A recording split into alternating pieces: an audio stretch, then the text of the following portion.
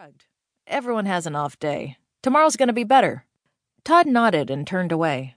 Jackson grabbed his bag and began walking to his car, thinking about the type of food he'd prepare. Maybe steak. His mom loved a good steak. He would normally ask Jinx, since she knew his mom about as well as he did, but he was still mad at her from their last fight. He'd figure it out. Jinx could hang out by herself. A pang ran through him.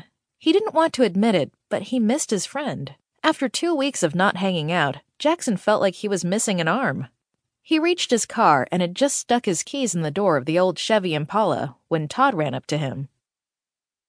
Jackson looked up in surprise. "Hey, what's up?" Todd jangled his keys and was quiet for a second. "So, you do, that website with that one weird girl, right?" Jackson's expression immediately hardened. He knew Todd was a nice guy, but he was clearly not very tactful. "You mean Jinx?" Todd blushed. "Yeah, sorry. I know you're good friends." Jackson shrugged and didn't say anything. Todd went on and stammered. "It's just, I think I may have something for you guys to... We're having problems." His face went pale, and Jackson relaxed a little bit. He noticed for the first time the dark circles under Todd's eyes and the trembling of his hands. No wonder he couldn't throw straight. "What's up, Todd?" He leaned in and whispered, "Do you have a ghost or something?" Todd looked up and let out a shaky laugh. "It feels so stupid to say out loud, but... yeah, I think we're being haunted."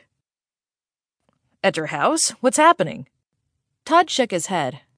"No, at my parents' bar, the Black Eagle Tavern. It's driving customers away." He glanced away and said so softly Jackson could barely hear him, "We're almost broke." Jackson nodded. "Well, you came to the right person," he said, unlocking his car door. "We'll see if we can't get rid of your ghosts. I'll call later." Jackson saw the relief wash over Todd's face as he drove away, and for the first time in a couple weeks, he felt great. Chapter 2. The whole car ride home, Jackson thought about how he'd get Jinx on board.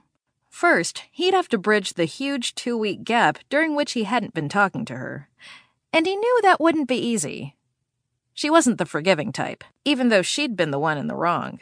During their last paranormal investigation, she'd hidden a camera without telling Jackson after he'd explicitly asked her to trust him. Trust wasn't Jinx's strong suit, but still, Jackson had thought she'd at least do him the one favor. She didn't, and Jackson had decided he needed to think for a while. Shaking his head, he tried to put Jinx and Todd out of his mind. Tonight was his mom's night. She needed to be distracted. Then he'd worry about talking to Jinx, getting her to help Todd, and banishing ghosts. Tonight was about steak. When he got to his house, he found he couldn't park in the driveway. 2 cars blocked the way. He smiled huge. Grant and Hamilton were home. They knew about the anniversary, too, and they must have come home from college to distract his mom. For all the times they'd given him a noogie or a snakebite, they were pretty okay brothers. After parking, he opened the front door to the most wonderful smell ever. Meat cooking. Something with bacon, and he was pretty sure he detected potatoes. With the smile still on his face, he turned the corner and walked into the kitchen to find his brothers slaving over dinner. Grant stood by the stove, stirring gravy, while Hamilton sliced bread on the kitchen counter. But Jackson's eyes were drawn to the girl with the pink-tipped, bleached blonde hair sitting on the counter by the refrigerator. She chewed on a Twizzler and then pointed it at Hamilton. "You know, if you cut that diagonally, it can hold more butter," she said to him. Without saying a word, Hamilton turned on the water in the sink, wet his fingers, and flicked the water at the girl. "Jinx," he said good-naturedly. "If you want to cut the bread, then get your butt over here and do it. Or make yourself useful some other way, like putting the salad together." Hamilton turned to Jackson. "She's like a cat. You just need to throw some water at her and she'll behave." Then he ducked as a refrigerator magnet flew at his head. Jackson couldn't help himself. He smiled broadly at her. Jinx smiled back and walked over to him. "So, we're good?" Jackson nodded. Nothing could have touched his heart more than to see everyone rallying to help his mom. He should have known that no matter how mad the two of them got at each other, Jinx would never miss this day. She was family, plain and simple. "Good, because we need to get another case going.